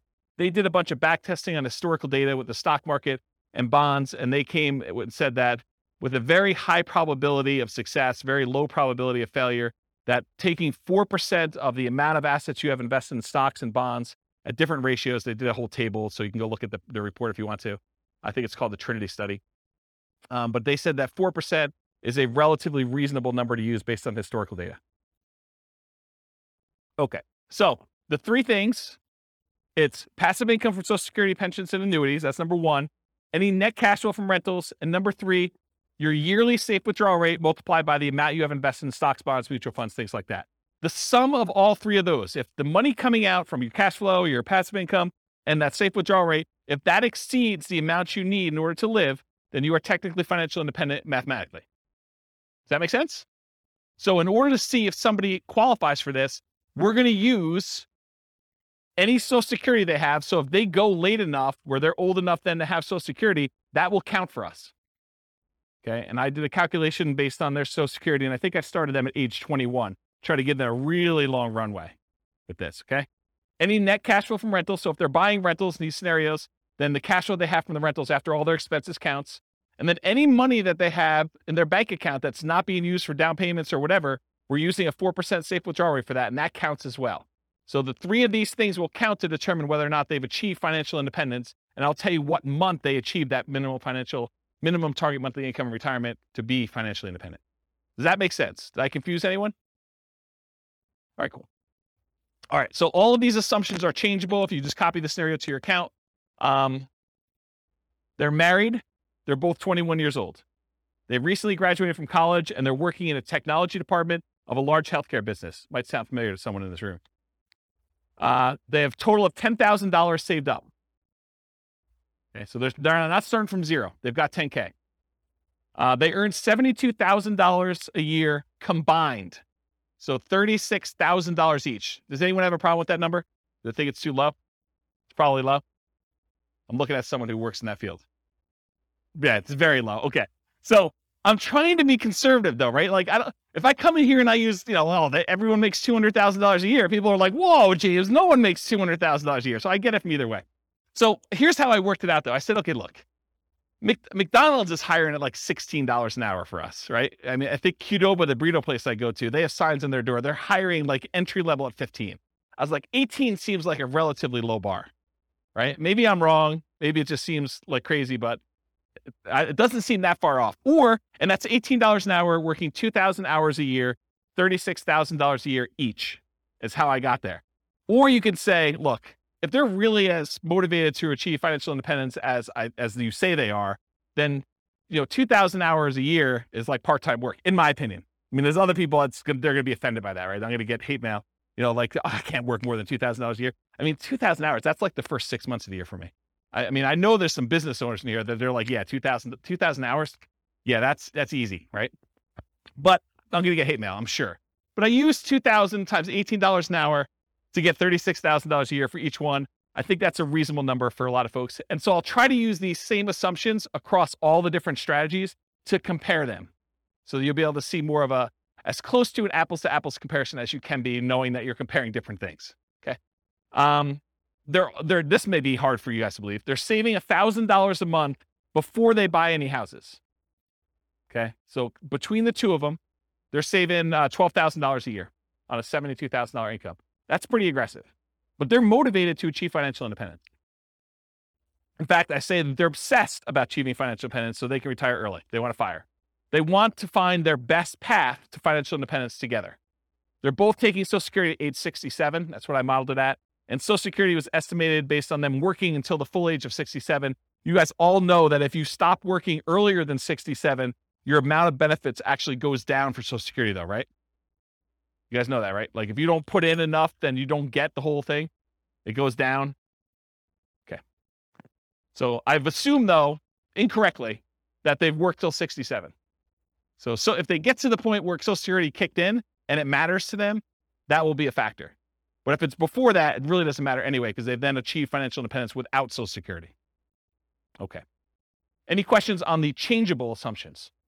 Because you can go in and change these. You're like, hey, look, 72,000 a year is crazy, James. I don't know where you got the number from. Nothing? Okay. This is the worksheet you have, the loan types. I'm just pointing out that when they do the 15% down loan, I'm using 6.75%. That's what I got yesterday when I called my lender as the interest rate for a 15% down loan. And in order to do that, they had to pay 2 points to get that loan. They wouldn't give us a par rate. They wouldn't give us a rate where you didn't have to pay any points. Okay. And if you're doing 20% down at 6.625, there's 2 points for that as well, but there's no PMI. And then if you put 25% down at 6.5%, that's par. There's no points required in order to get that rate, and there's no PMI on that one. Okay, so that's the interest rates I'm going to use. If they were, when we cover Nomad next week, we'll be looking at these conventional loans, and you'll see the interest rates for those, what they are. For example, putting 5% down is 5.5% versus 6.75 or 6.625 or 6.5. This is why putting only 5% down starts to look attractive, is the interest rate's so much better. We'll cover that. We do Nomad. Any questions on this before I go on next slide? Okay, cool. More changeable assumptions. I modeled this out for 60 years. So if for some reason they don't achieve financial independence, it's possible they achieve it after 60 years. Okay, so 720 months, 60 years. So they'll be 81 at the end of this modeling. Based on their income, I think I looked it up. It should be about a 17.85% effective income tax rate. That's what I've estimated it to be. I'm assuming a 3% inflation rate over a very long period of time, guys. 3% is reasonable. I know we've seen crazy numbers recently, but look out long time in history. 3% seems right about there. 5.5% mortgage interest rate for the owner occupant, but they're not doing owner occupants except in some examples here, but they're doing the investor rates, which are listed on your spreadsheet. They have a 4% safe withdrawal rate number. They have $5,000 minimum target monthly income in retirement. So they're trying to get to the point where they have $5,000 a month in passive income from those three sources in order to be considered financially independent. And I do adjust for inflation. So it's $5,000 today, but in the future, it may be $7,000 or $8,000 or $9,000, depending on what time it is. Okay. And why did I pick $5,000 when they're making $6,000 a month? Because they're saving $1,000. So I want them to be at the same level of lifestyle, not at the same income. So they're not saving $1,000 anymore. They're only saving nothing because they've already achieved financial independence. So we're trying to get them to the point where they replace their standard of living, what they're actually living on. And I've also said, hey, look, when do they get to the point where they can live a $10,000 a month lifestyle, which I don't even think I showed you numbers for that today, but I do run that math and show you when they're earning twice as much. Okay. Any questions on these changeable assumptions? You can change all these too. Okay. So for the property, what kind of property are they buying? So here's the assumptions for the property. It's going to be a $375,000 property value, and it goes up at a rate of 3% per year. So it's keeping pace with inflation. It's not going up faster than inflation. It's not going up slower than inflation. It's pretty neutral. We're going to do 3 different down payment scenarios. So I'm going to do a 15% down, a 20% down, a 25% down one, and I'll show you the results from each. With the 15% down, there's PMI. I told you that. 1% of the purchase price in closing costs when they purchase. So they're going to have some fees for getting the loan. In addition to that, for the 15% down and the 20% down loans, there are 2 additional points in order to get the loan. You have to wait. Is that something that's common? What's that? 15% down? Yeah, there's a 15% down non-owner occupant program. No, but points. Is that common? No, it was unusual because we couldn't get them to quote us something at par rate. So they're saying, look, we're not even going to offer that. If you want to get this rate, you got to pay at least 2 points in order to get it. So it's just a kind of condition of our normal market right now. And you may be able to go to another lender where they'll say, it's not 6.75 or whatever it is. It's 7%, but it's par. They may come back and say that to you. And so each lender is a little bit different. This is one lender I called. There was a lender that I talked to told me that between 25% down and 15% down, there was only a quarter of an interest rate change. Yeah, it definitely is in that range. Okay. Sometimes it's more than that. Sometimes it's less. Okay. And then also, is there an equation to figure out upfront PMI? No. There's a whole 2-hour class on PMI, and I go over all the factors, and it's a calculation for them. And there's a lot of different variables in it, including how many people are on the loan, your credit score, price of the property. There's a whole bunch of factors. Yep. All right, cool. No seller concessions. They couldn't get the seller to give them any money toward closing costs. Interest rates, I already talked what those are. 6.75 for the 15% down, 6.625 for the 20, 6.5 for the 25% down, and the 15% has PMI. Doing 30-year loans, 360-month loan term. We assume $2,600 per month in rent, but rent increases at a rate of 3% per year. So rent is also keeping pace with inflation. It's not going up faster than inflation. It's not going up slower than inflation. So property price and rents are going up at the same rate. 3% of the monthly income is assumed for vacancy. So we're assuming that they're doing a really good job with property management and that they are starting, 60 to 90 days ahead of the property becoming vacant to make sure that they have minimal vacancy on their property. 10% of the monthly income is assumed to be maintenance. I'm assuming 0.75% of the value of the property each year is the property tax rate. So that's about $2,800 per year in property taxes at the start. And it changes as property values increase. So around here, that number doesn't seem to be that low, or it doesn't seem to be that crazy. In other markets, they're hearing that and they'll be like, yeah, per month is the rate for that. Or they may be like, whoa, that seems really, really high. So Tax rates vary considerably across the country. 0.4, and you can change those. 0.4% of the value of the property each year is the assumed property insurance rate. So based on a $375,000 property value, that's about $1,500 per year in insurance. And again, that changes as property values go up too, because insurance should cost you more as your property value is worth more to continue to insure that property. Because if it burns down, they got to replace it. So this is a residential property, and 15% of the purchase price is considered the value of the land. We use that when we're calculating the depreciation benefit. Any questions on the property assumptions? This is sort of I always feel like I'm like doing a magic trick and I'm showing you, look, there's nothing up my sleeve. Like I'm showing you all my assumptions so that you know exactly what is about to happen. Then when I show it to you, you can't be like, but what's the insurance rate for that? What's the taxes for that? How much income are they making? Because I'm answering all up front. That way you can't say to me later, but wait a minute. Okay. All right. So I wanted to show you a baseline of, hey, if they didn't do any real estate at all, if they just said, I'm going to invest $1,000, I'm going to save $1,000 a month, and I'm going to invest that in the stock market, I'm going to get 8% return in the stock market, how long does it take me to achieve financial independence if I only invest in stocks? And for this one, it's primarily that 4% safe withdrawal rate times the amount that they have invested in stocks, right? Because that's where the majority of their money is coming from. So in that case, it takes them 482 months, about 40 years. Someone who's saving $1,000 a month, that doesn't seem like it's that wrong, right? I mean, it takes you 40 years to save up for retirement. You're going to be like 61 years old at that time, and you'll have enough to be able to replace your income using a safe withdrawal rate by investing in stocks. Doesn't seem unreasonable. So that's how long it takes. What if they just buy one owner-occupant property where they move in and they live there and they do the rest in stocks? Does that impact things? Turns out it does. They can actually retire, be financially independent at 396 months if they buy one owner-occupant property and invest in stocks otherwise. So considerably faster. About, what is that, 86 months? What is that? How many years is that? 7 years? Okay. Okay. Now at this point, we've kind of taken it back. They have not opted to buy the owner-occupant property anymore. They're only going to buy rentals. They're going to continue to live in a rental themselves, and they're going to buy up to 10 20% down payment rentals. If they buy 10 20% down rentals, they live in a property that they're not buying a property to live in. They're just staying in the property that they're renting in and continue to pay whatever rent increases there are.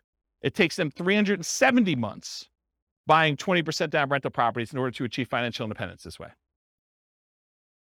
If they buy 10, 25% down rental properties, so they're putting more down, they're waiting longer in order to have the down payments, and they're delaying buying the properties, but when they buy them, they have slightly better cash flow because they put more down, they have a little bit better interest rate, they had to pay a little bit less in points, and they put more down, so they're borrowing less, so their monthly payment is lower. So they have the benefits of additional cash flow. That means that they can actually achieve financial independence in 346 months if they do it that way. Just something else to point out too. When you do the 20% down loan, and there's 2 points in order to get that loan, isn't that sort of like a 22% down loan? That's closer to that 25% down than you might have thought, right? Because it's not 20% down now, it's 20% plus 2 points. So it's really a 22% down loan in order to get that loan. Where the 25, you have no points. So it's really 22 compared to 25. So it's closer than you'd think. Right? You got a microphone? I guess it'd be on the amount that you're taking out the loan, 25% on purchase price, but That's right. It's a cost for one of them, and the other one you're actually getting even more benefit by putting more down. right. So it might be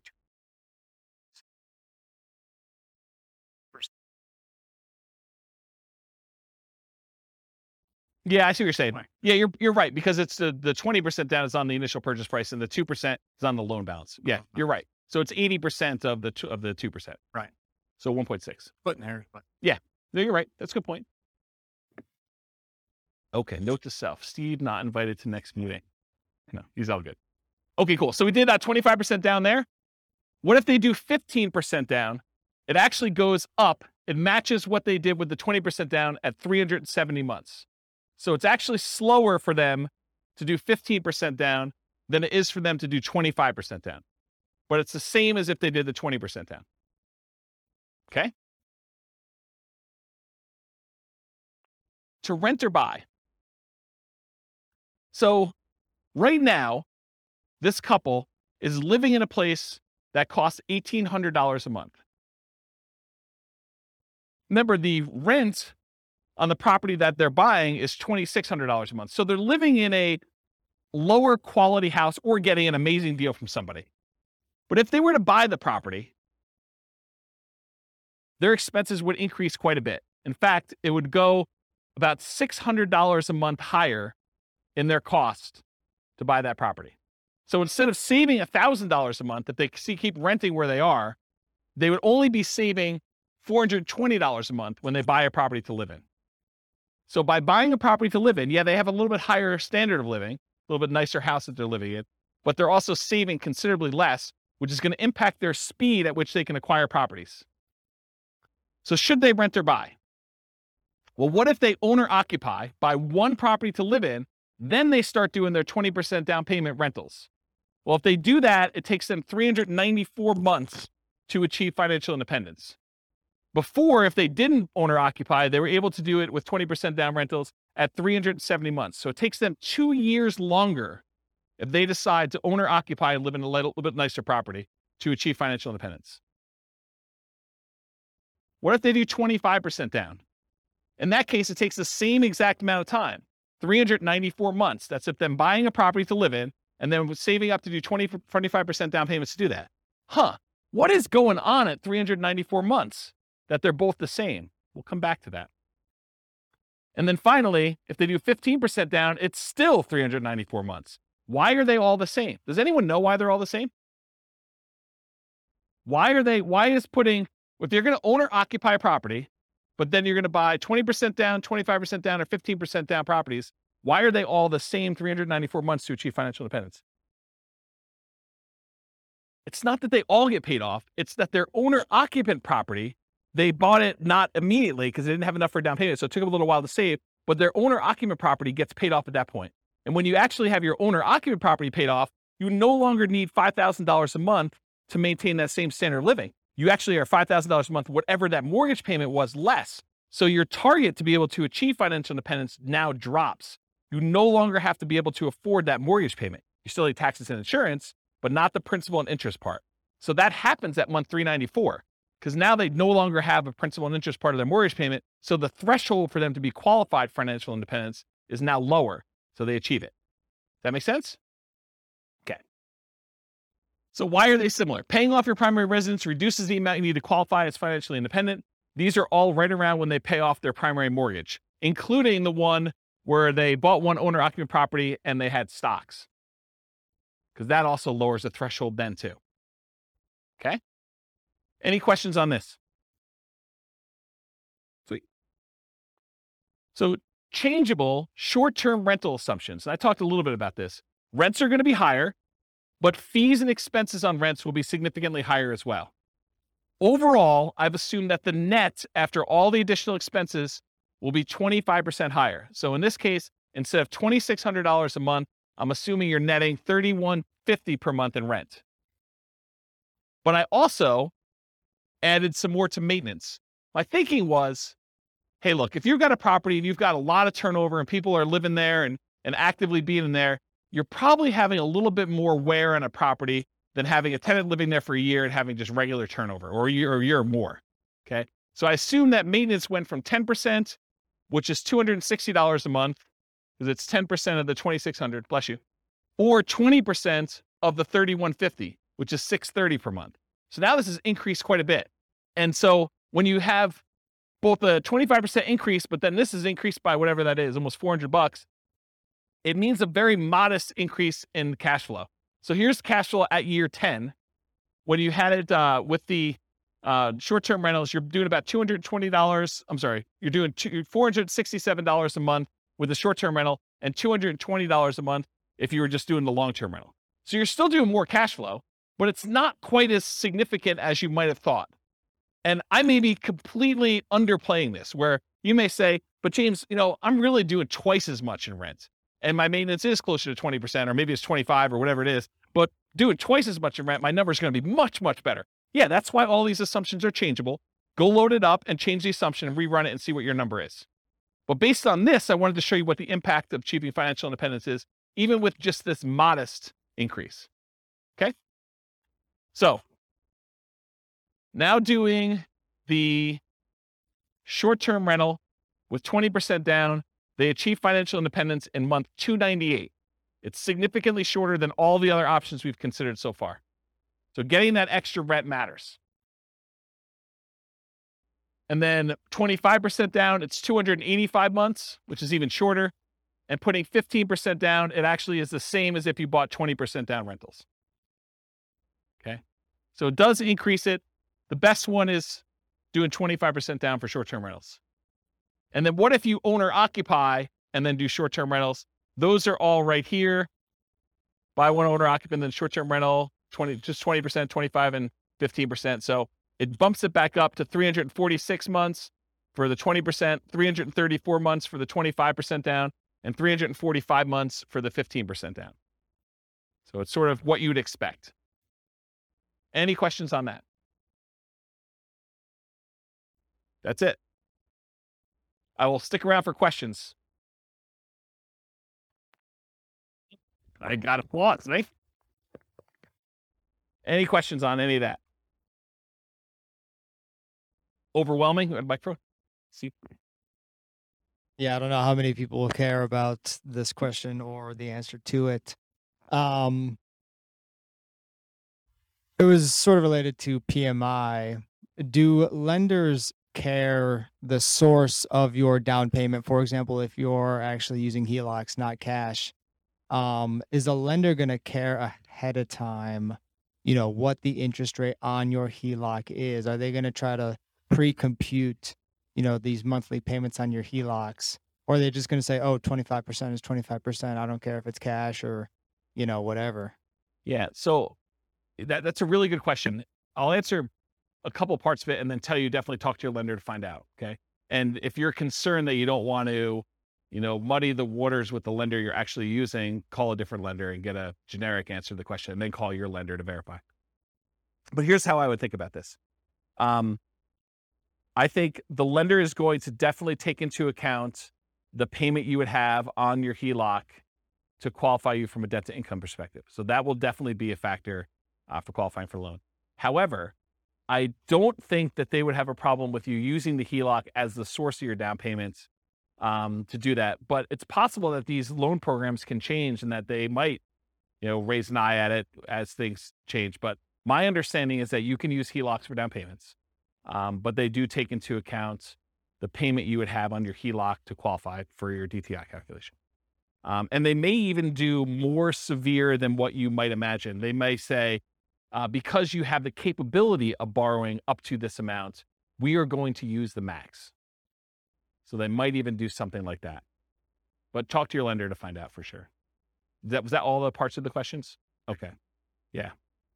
Yeah, because I know people do cash out refinances and then they use the money in order to buy properties as well. So I would think the HELOC would act very similarly to that.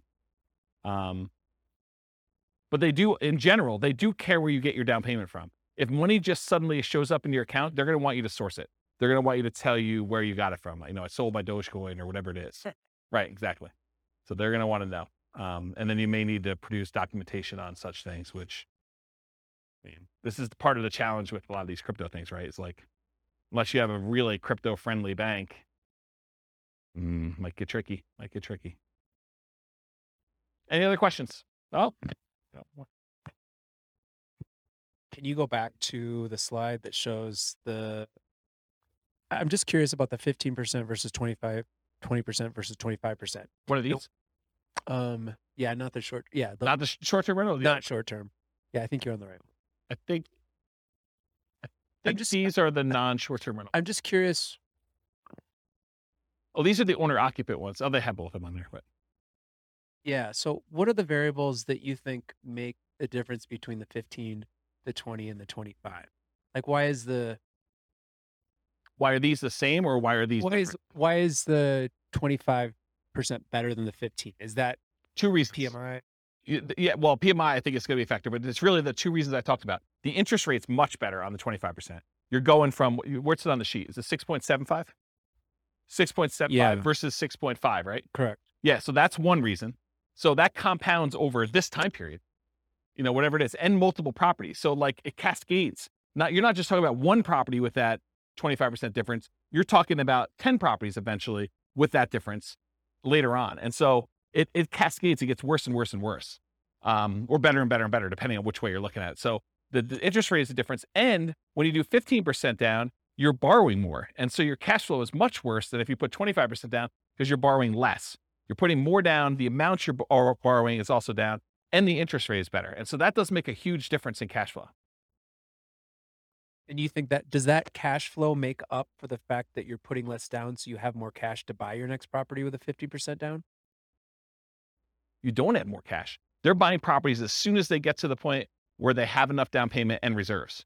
So as soon as they get to that point, they're buying their next property, and then they're saving up until they could buy it. So if you look at the chart of like how many properties they own and when you're buying 25% down properties, eventually I think you get to the point where you're buying faster. The first one you buy might be a little bit quicker, but then it's worse cash flow. So you may not even be saving as much. So it takes you longer to do that, or maybe similar amounts, but you're being impacted by that lack of savings rate in order to do that. I like those graphs that you've had before that show those steps. Yes. And if you go pull up on the models, you'll be able to look at all those.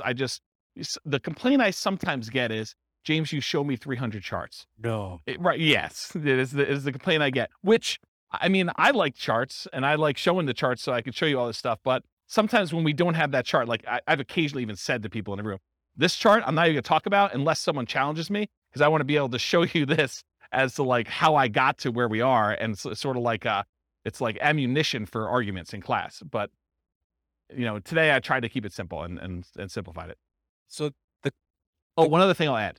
So this exact person, have you been listening to the new Real Estate Financial Planner podcast where I go and I do like Andrea and her story and do that? Well, I'm doing this person through a large number of different scenarios. I'm going to take this storyline. And so I'll do individual episodes on each one of these scenarios. And so you'll be able to see a lot more detail too that way. it's using these interest rates all the way through. Yep. Okay. Yeah. I'm going to try to do like one story arc where we don't change anything. But then in the advanced versions of it, I'm using variable interest rates and variable appreciation rates and variable rent appreciation rates and variable inflation rates. And one more variable thing, but there's like 5 things that are variable to show you like, and then I'm going to run it 1,000 times to show you what the range of expectations are. They may be financially independent anywhere between month 274, where it's 1 time out of 1,000, all the way up to month 495. I'm just making up these numbers. And that's 1 time out of 1,000. And the majority of them are in this range of here to here. And I'll be able to show you that in advance. And those are based on historical data, like the variable rates, No, they're variable. So like instead of doing an interest rate of 6.5, I'll say, look, it's 6.5 month 1, but there's a chance it could go up to 6.25 the next month, or it could go down to 6.375. And so there's just a probability distribution. And so sometimes, one run out of 1,000, maybe it actually ticks down. But another time it might actually tick up where they go to 7 or 8 or 9 as you're buying more properties. But it changes every month so that when you finally do buy a property, the interest rate may be much different than what it is today, but it's doing a change each month to see like where it moves and over a large enough sample size. And I don't even know if 1,000 is truly large enough, but it gives you a decent range of like what the values might be. And you could see like, hey, interest rates has a major factor here. And so if interest rates go up, this looks much worse for them. If interest rates go way down, this looks amazing for them. And so you can now see some of those things happening with interest rates, with rent appreciation rates, because what happens if the market softens and they're getting better deals as they're acquiring, and then it turns around and they go up? What happens if prices go up when they're buying, and then it starts taking off when they, kind of get to the point where they have 10? All of those things can happen in those runs as well. And it combines with rent appreciation and price appreciation and interest rates and inflation rate. And the stock market rate of return is also random. So those are the 5. Does that help? I'm just picturing in my mind, like, what if at year 7 interest rates go down and you refinance? And like, how would that, that's what's awesome about my software is that I can say, if interest rates drop below a certain thing, refinance and ratchet it down. And then how does that improve? That could be part of the algorithm for doing the testing. This That is would be literally- that'd be really interesting to see like how 15 and 25 changes, and if 15 shoots farther ahead based on a 5-year refinance to the same interest rate or something. This is literally why I wrote that software, because I had those same questions, right? About my own personal stuff. I'm like, look, I'm on this plan. What happens if? And then my mind just goes crazy. What happens if stock market tanks? What happens if there's a real estate market correction again? What happens if prices go out of control up, or prices kind of stabilize, or prices go down and I'm able to acquire more properties? Like, what do all these differences mean to me? And how does it impact my ability to be resilient in retirement? Or, during my acquisition phase of kind of getting to that point, like, what happens there? This is literally why I wrote all this stuff. But those are the types of questions. Yeah. So that's it. Okay, cool. That's it. All I got for you guys today. So stick around for questions. That's all I got for you.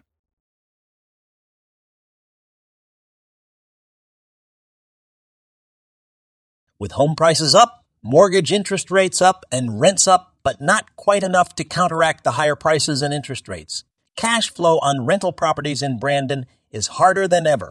Book a call with the Real Estate Financial Planner to apply our proprietary 88 strategies to improve cash flow on your rentals. See the show notes for a link to schedule your call and improve your cash flow today.